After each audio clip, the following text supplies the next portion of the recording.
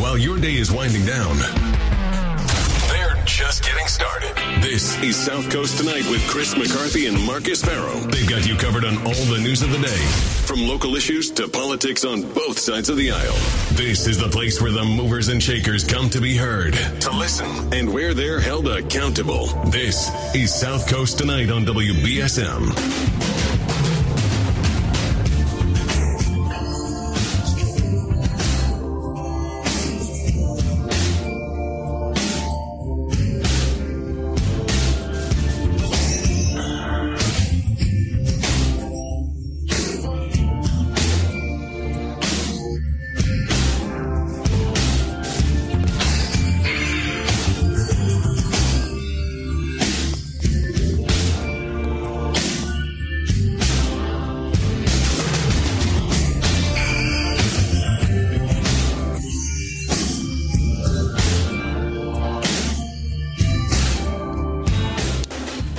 Welcome to South Coast Tonight.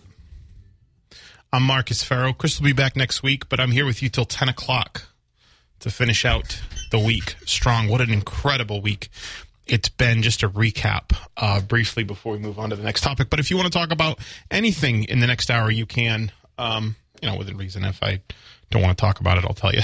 But with just about anything. But you can at 508-996-0500. Also take your messages on the WBSM app chat. Really incredible week on South Coast Tonight. Mostly centered around Sheriff Paul Heroux breaking that major news that he wants to close the Ash Street Jail. He's just asking the state legislature for the funding, wants to relocate operations to Dartmouth. He thinks he has the space to do it with the ICE detention facility. There's big news that we're going to continue. We're going to continue to have conversations with Sheriff Heroux. There was actually a lot, honestly, because that was about a 40-ish minute interview. There was so much in that interview. There was so much to unpack and discuss, and I look forward to doing that more with Sheriff Heroux. But there was so much to unpack and discuss in that interview that got kind of washed out by the Ash Street announcement, because that has been such a hot button topic for 50 years, right? Heroux's proposing like a final resolution to it, to a decades long, just not just like policy and really cultural battle locally surrounding criminal justice and criminal justice reform. But some of the other things that he had said during that interview, which I thought were really important, were, one, that they've identified a national expert. They've identified a national expert that they're hoping to contract with for suicide prevention. If you'll remember the early days of his 2 days into his tenure as Bristol County Sheriff, an inmate is suspected of killing themselves, committing suicide by hanging. They hanged themselves in their cell at Dartmouth. It was discovered by the person's cellmate.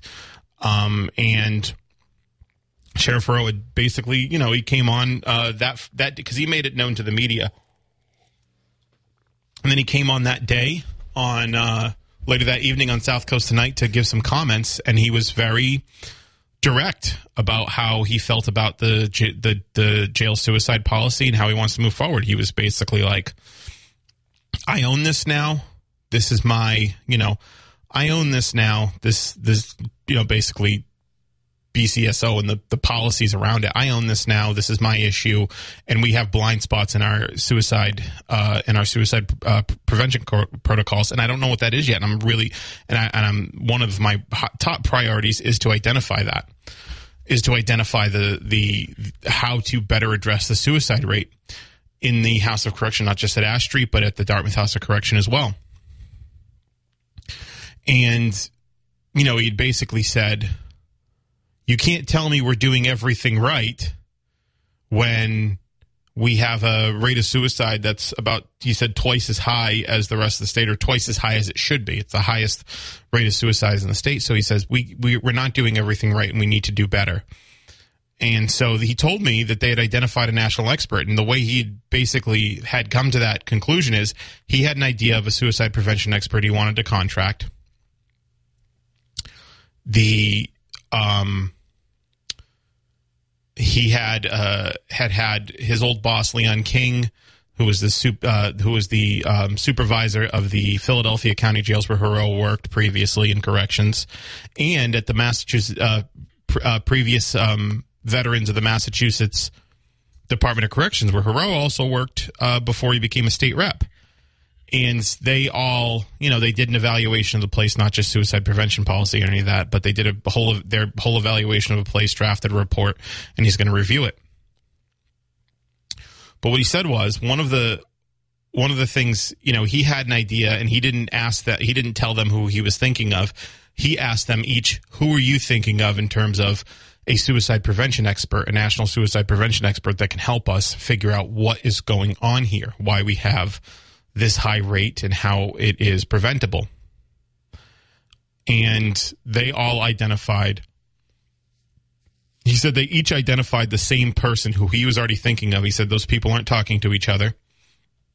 So he said, so he knows that that's the right person because he was thinking of that person. They both thought, all three of them thought of the same guy. So he is looking to contract that expert.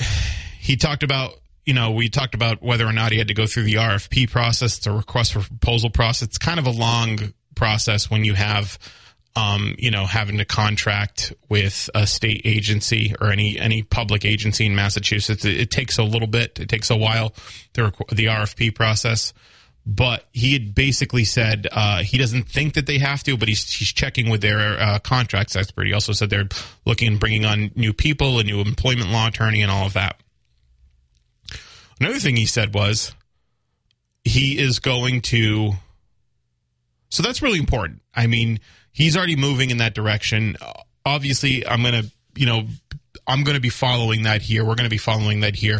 When they do identify a suicide prevention expert and they bring him on, I'm going to be really on that and let you guys know exactly when that happens and who it is, because that's an important issue for a lot of us. You may not have been not all of you, but most of you listening probably aren't in the correction system at the Bristol County Sheriff's Office or haven't been. But there's a lot of people in the audience that I know have been. And furthermore, there's a lot more people that have a loved one or a friend, someone that they know that has been or currently is in the BCSO system.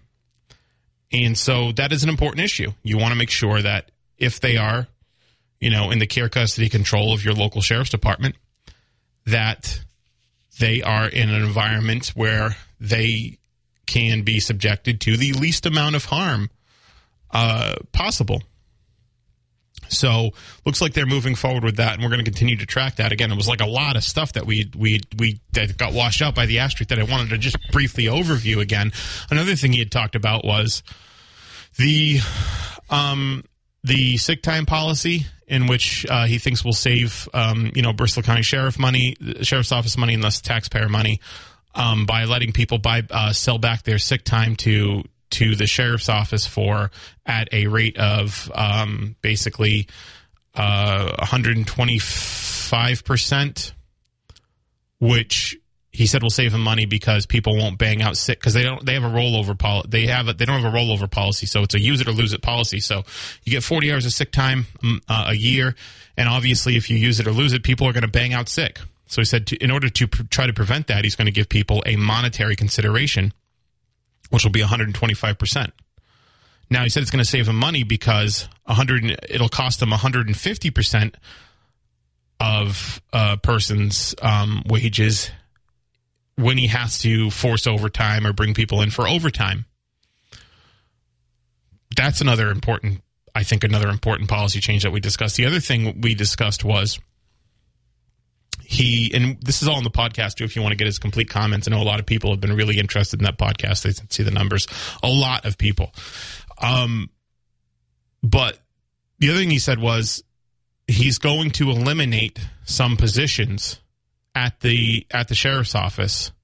He's going to terminate some positions at the sheriff's office because of redundancy, for two reasons. One, because of redundancies. some he feels as though are redundant, and another that he feels as there's certain other positions that he doesn't coincide with his vision for the for the office.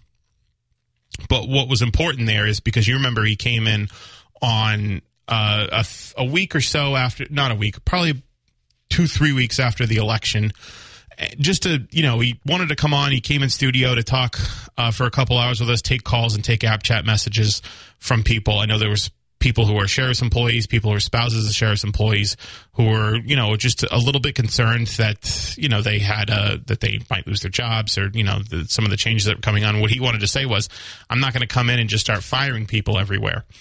He said was, if your position is terminated, you will be offered an alternative position, another position within the department that fits within, the reorganization that he wants to do. So people won't necessarily lose a job. They won't lose a paycheck.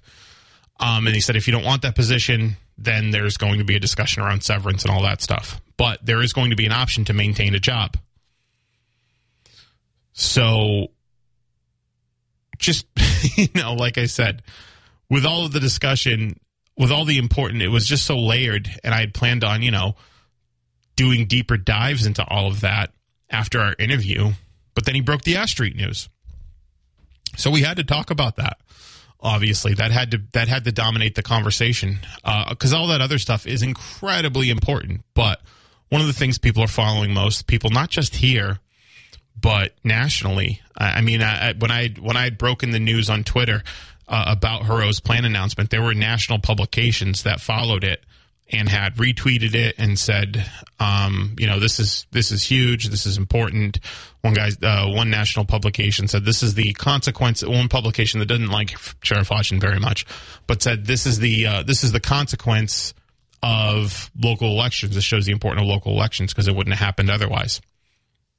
So we had to talk about that, but there's still, some pretty important changes that I know a lot of people in this audience are very interested in after following this election. Whether or not you supported Sheriff Heroux, whether you supported Sheriff Hodgson, it was a close election. So I imagine the number of people that supported either office holder is pretty even, although New Bedford seemed to be resoundingly for Sheriff Heroux. So maybe most people in this audience are maybe most people in this direct audience and our most, are the lion's share of our audience, I will say, is more supportive of Heroux, but still there's definitely a lot of people that were supportive of Hodgson. So there's a lot of important stuff that was covered. And the other thing we didn't talk about, which I want to get him back on to talk about more,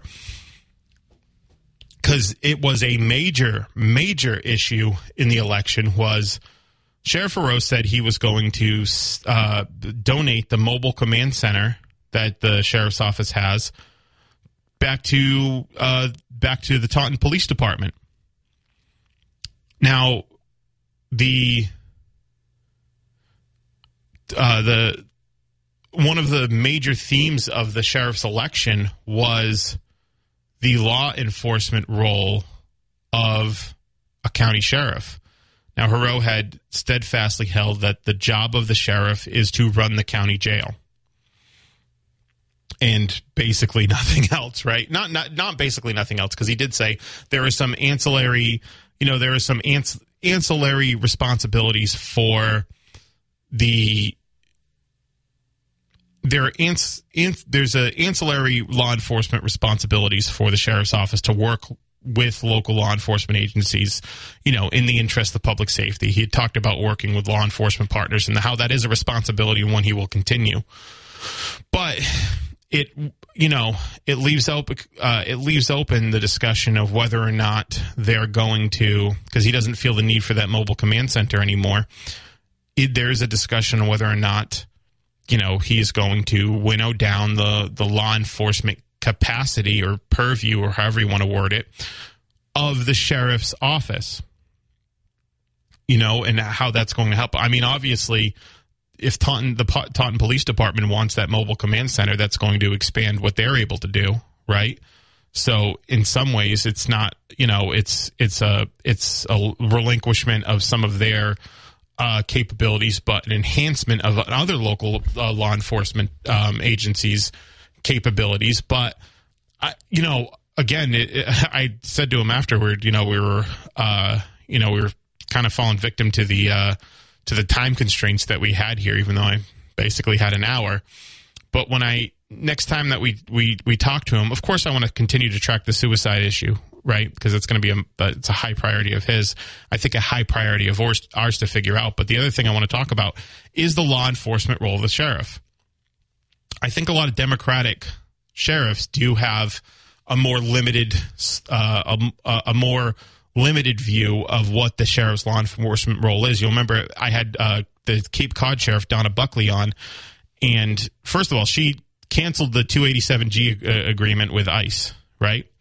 So the 287G agreement with ICE to hold detainees, I think she said they were the last county sheriff, maybe in New England, to have the 287G agreement. And she said it was the very first thing she was going to do was basically cancel that ICE agreement. She didn't want it. She doesn't think it's, within the scope of the sheriff's department to carry out the immigration enforcement duties of the federal government. When I asked Heroux during his media availability whether or not he wanted to continue the sheriff's, whether or not he wanted to renew the sheriff's relationship, the sheriff's office relationship with the Department of Homeland Security, he seemed pretty firmly on the no side. What he said was, he was non-committal to it. Because when we had him on during the election, I said, are you going to refuse a contract with ICE? Are you saying that now? He said, no, I'm not saying that. He goes, it all depends on what's the benefit for us? What's the benefit for the county? What it's going to cost? What is it going to cost us, if anything? We're going to have to, dedicate resources to it, labor, any of that. He said, it all depends. What I said is, if you're going to close down ICE, or if you're going to not close down ICE, if you're going to take the ICE detention facility and basically completely change its purpose, which was to hold ICE detainees, to hold now local county detainees, does that mean you're done with ICE? You're done with the Department of Homeland Security and the Sheriff's Office, at least for the next 6 years, maybe 12, depending on if he runs for re-election and gets reelected. Does it mean that the Bristol County Sheriff's Office is done with ICE for at least the next 6 to 12 years? And he was, again, his comments were basically pointed towards, yeah, we're done. He said, I haven't heard from them. They haven't reached out to me and said, hey, let's renew this contract. You thought maybe Biden would want, maybe the Biden administration didn't want to work with Hodgson. Maybe they want to work with a Democrat. I know they had canceled some other 287G agreements themselves. But he said, I haven't heard anything about that from them. They haven't reached out to me. He said, we've got enough going on here. I'm not looking to add any responsibilities from the federal government. So right now I'm focused on running the county jails, is more or less what he said. And so at least that capacity is definitely going to be limited, especially if this plan goes forward. And even if it doesn't, he's not going out and seeking federal contracts because he feels as though the responsibility should be more singularly focused on care, custody, and control of inmates. Now, I think Sheriff Hodgson's argument during the election was the scope of the county sheriff's office. They have enough, energy and resources to do a lot more in terms of law enforcement, but that's not where Heroux is. And when I talked to Donna Buckley, because there was some argument here during the debate of whether or not the county sheriff was a law enforcement role, Heroux said no. He cited some Supreme Court precedent. But it is, I think, in either the Massachusetts state constitution or enshrined in Massachusetts state law that the sheriff is the chief law enforcement officer of a county. Donna Buckley told me, she said the word she used was ceremonial. That's ceremonial. In fact, her opponent had some vision for the department in which the sheriff's office was actually doing patrols across Cape Cod, right? In that circumstance, Barnstable County. And what she said was, there's ancillary law enforcement, complementary law enforcement capabilities of the sheriff's office. And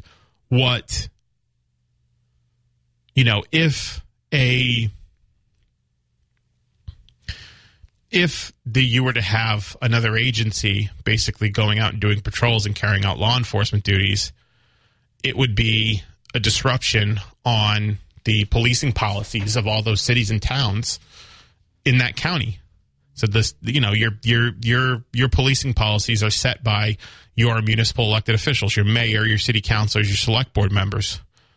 And so to have maybe sheriff's offices going out and doing patrols like that is going to disrupt, their, the relationship they have with the community and the relationship that the community has agreed to have with them by voting for the people who set the policies.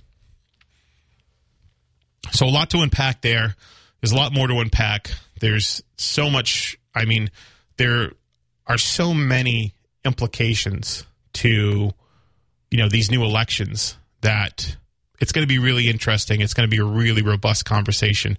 There's so much more to talk about than just closing Ash Street. Closing Ash Street is huge.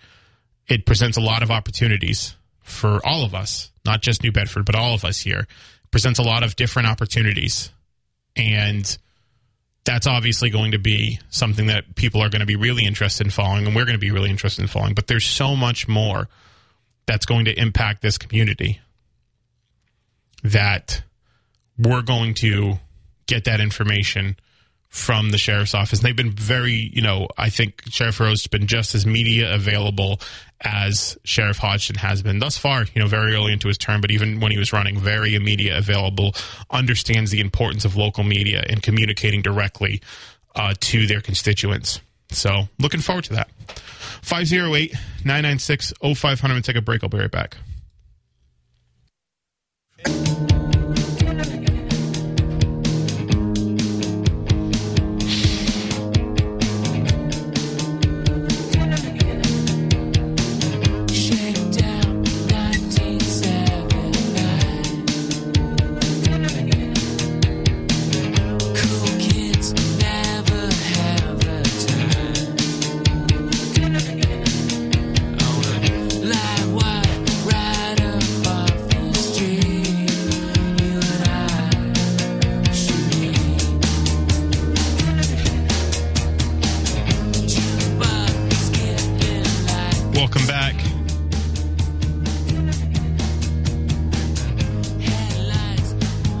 Welcome back to the show. I'm Marcus. 508-996-0500 is how you can get in the program.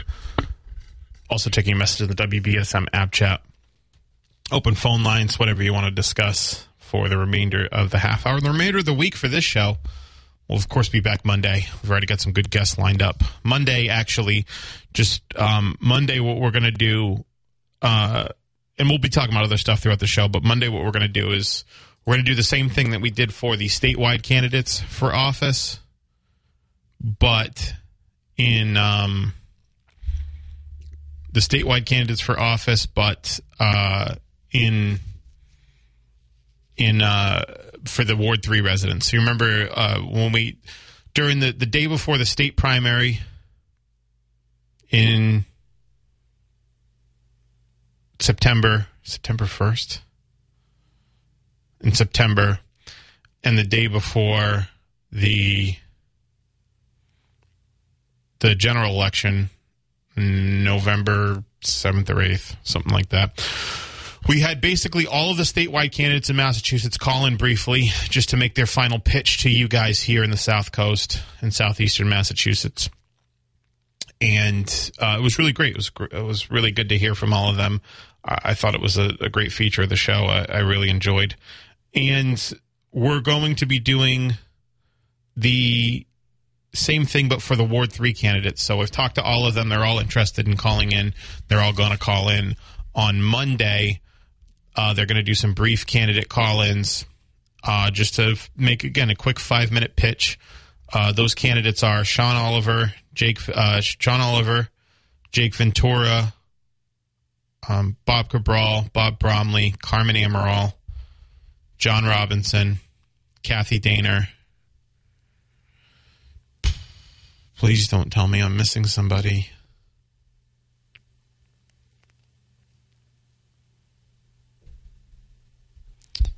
I'm just doing the quick math again in my head. Jake Ventura, Sean Oliver, Bob Cabral, Bob Bromley, Carmen Amaral, John Robinson, Kathy Danner. No, that's 7. So they're all going to call in the night before the election to make their last pitch for Ward 3 City Council. The preliminary election is on Tuesday, January 24th, and that's going to bring the field of 7 down to 2. That's when things start getting spicy. So we'll be here tracking that. We'll have them back. We'll have these candidates back on during the general election. Hopefully have a debate. We'll see if it works out. Hopefully have a debate. I'd like to. I like doing debates. Some people don't, but I do. I think it's great for conversation. I think it's great. It's good radio, first of all. But beside from it being good radio, it's good to have a couple candidates in the room, really fleshing out their ideas with the points and counterpoints and drawing those distinctions between each other. And we all know how fun the Bristol County Sheriff's debate was, right? And how intense that was in here. It's really...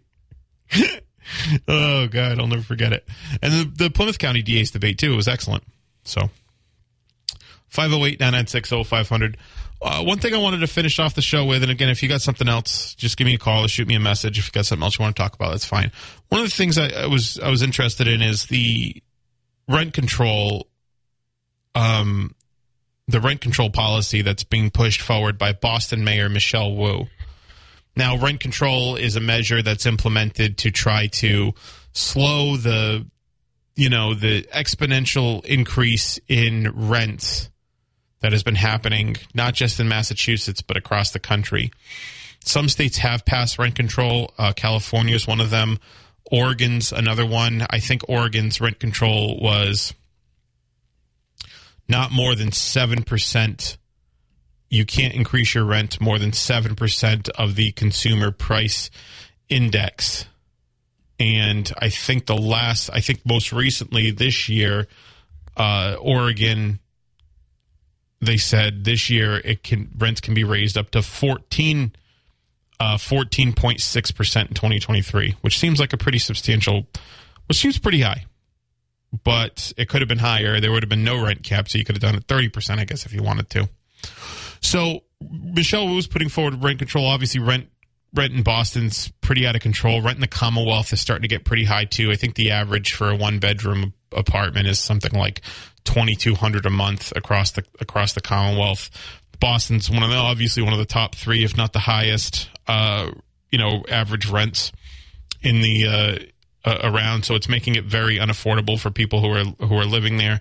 And so one of the things that they want to do to try to ameliorate that is try to cap the amount of increase that landlords can charge rent. Michelle Wu's proposal is going to limit allowable rent increases to 10% a year. So that's a little bit different than what Oregon, I think, is proposed. Oregon is tied it to the consumer price index, right? It's not more than 7% of the consumer price index in California. I mean, in Oregon, I think in California, it's not more than 6% higher than the consumer price index.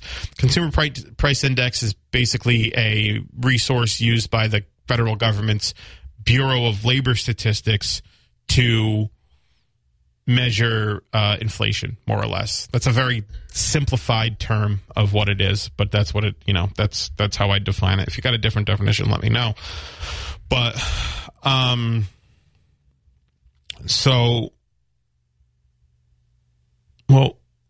in a typical year with 2% inflation, landlords can only increase. Okay, so maybe it is tied to the CPI. Because it's saying in a typical year with 2% inflation, landlords could increase their rent by up to 8%. In high inflation years like 2022, the measure would now never allow more increases more than 10%. Wu's proposal will exempt new buildings for the next 15 years after they open. New buildings for the first 15 years after they open. It also exempts small owner-occupied properties such as 3-deckers. So those are exempt. Those aren't falling under Wu's rent control policy. And it would be paired with just cause eviction protections for tenants which will require landlords to have adequate reason to launch eviction proceedings for tenants. I know that's going to be a sticking point for for a lot of landlords because Massachusetts is typically a pretty tenant-friendly state, having done just not a lot of landlord-tenant law when I had my solo practice. Not doing a lot of landlord-tenant law, but just a little bit. When you're on the landlord side, it's a lot harder than if you're on the tenant side in terms of, I think, getting a redress of, to address your grievances. But the thing is that the reason it's important is because, one, obviously Boston being like the sort of the economic and fulcrum of the state and all of that, the policies that happen in Boston obviously will have an impact on the communities outside of Boston and Massachusetts. And not only that, there have been state legislatures, including Cambridge Rep. Mike Conley, who's a friend of the show. He's going to come back on, I think, later in the month or sometime next month. They're focused on bill filing. Now, we've had a couple legislatures on. We've had a couple of members of the state legislature. I really love talking to members of the state legislature because they always have, they're all working on their own thing, and it's all really important and interesting. But they're all focused on bill filing now. I believe new bills the deadline was Friday. Mark Montigny filed that bill co-sponsored by Chris Markey to put the Dartmouth to represent Dartmouth in that ongoing septic fight with the DEP, to try to put DEP in check. To say any changes that you make to septic laws you have to pay for yourself. But Mike Conley and other members of the State House have filed rent control laws. Mike Conley's, I believe, is called the Tenant Protection Act, which would put limits on how much a landlord can increase their rent per year. I'm not saying you can't increase it per year, but it puts a limit on how much you can increase it per year. And I think the reason they're doing that is they're saying basically, we're getting at a point where rent prices, for the most part, are getting to a point where it's become pretty untenable. And you've seen rents in Boston in particular go up as high as 32% in certain, like in the South Boston Seaport District. I believe it's gone up since 2012, 31%, right? In Back Bay, South End, it's gone up about 27%. No less than 20%. Every area of Boston, rent has been increasing at a rate of at least 20%.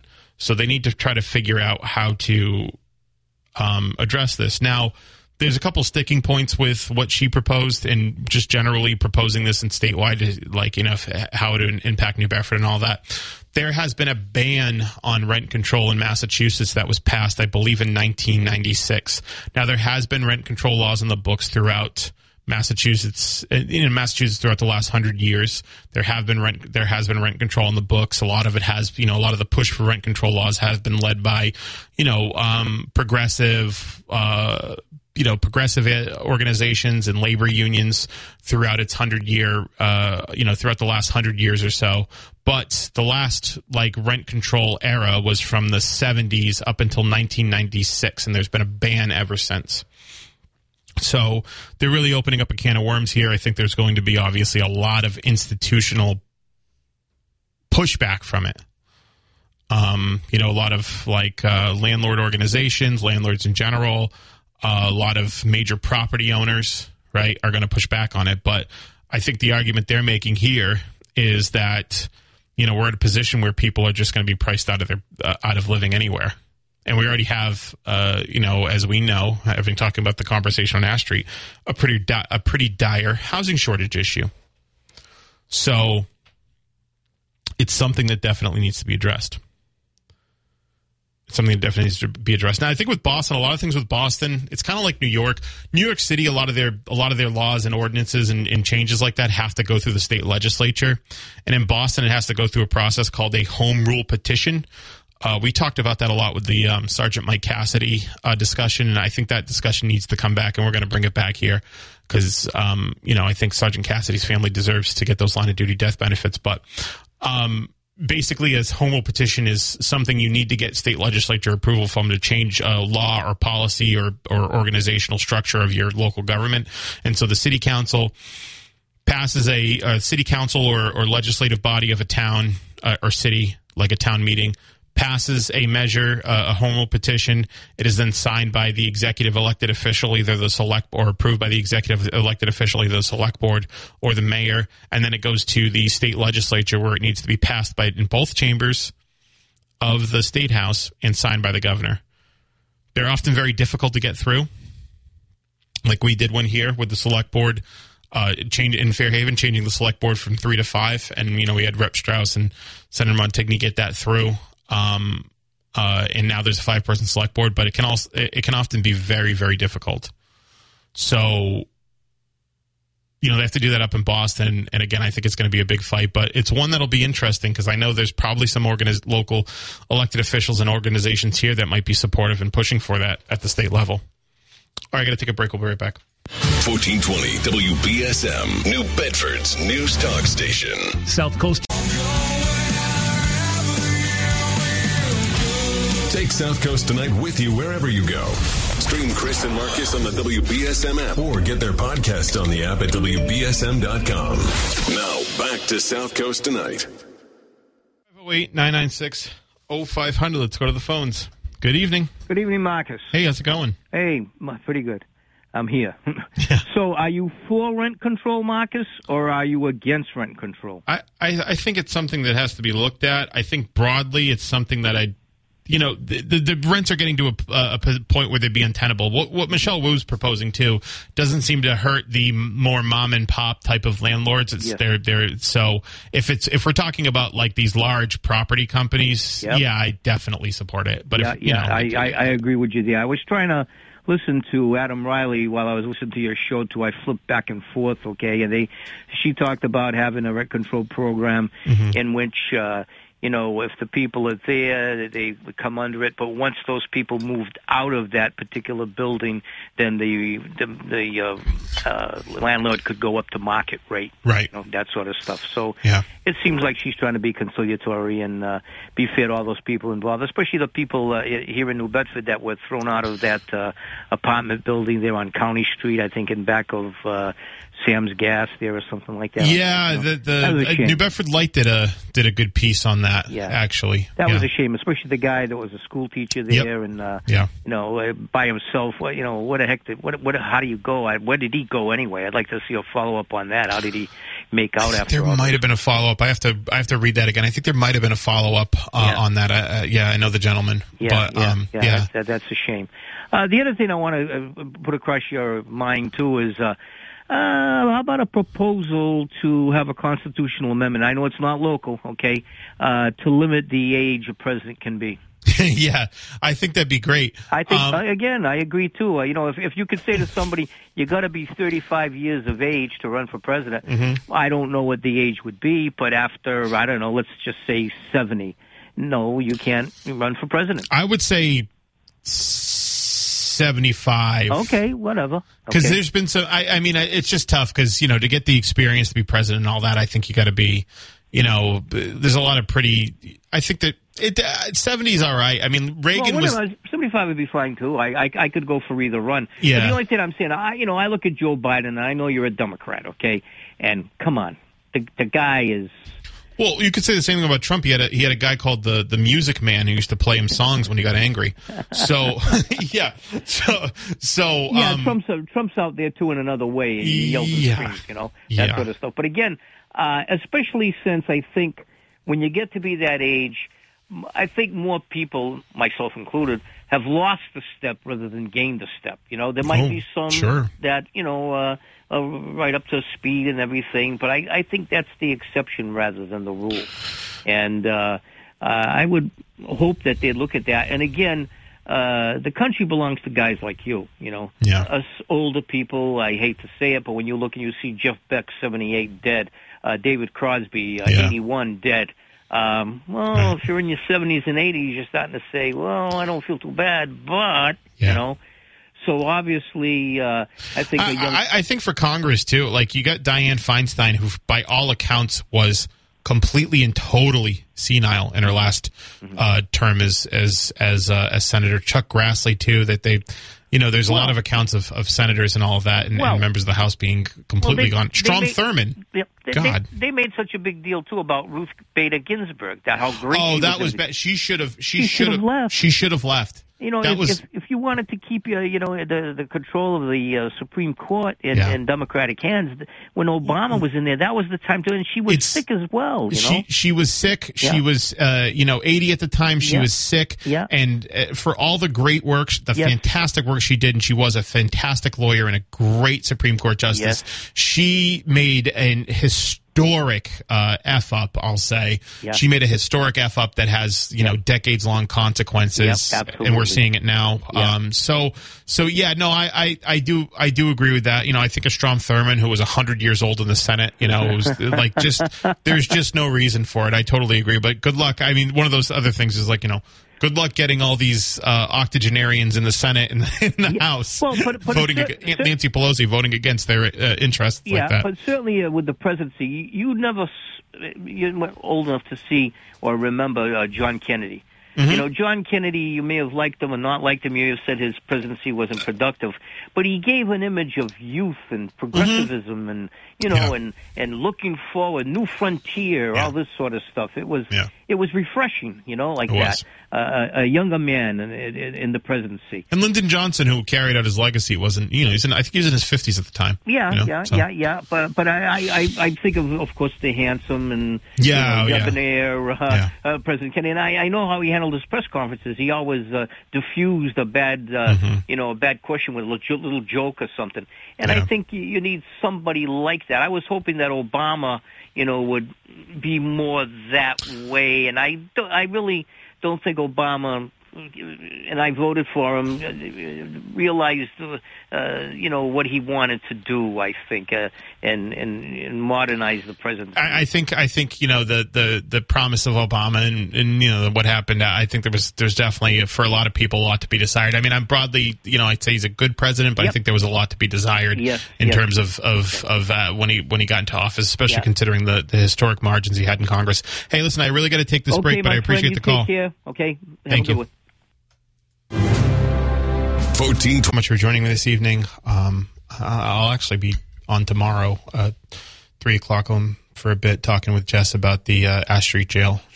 So looks like she's got a good guest lineup. So if you're tuned in, I'll talk to you then. If not, I'll see you Monday. Enjoy the weekend. Enjoy the football games. And we'll pick it up where we left off after a really strong week. So stay tuned. And tune into the other great weekend programming that we have too. Obviously, we've got Brian Thomas, Ken Pittman, Money Matters with Jose Matos.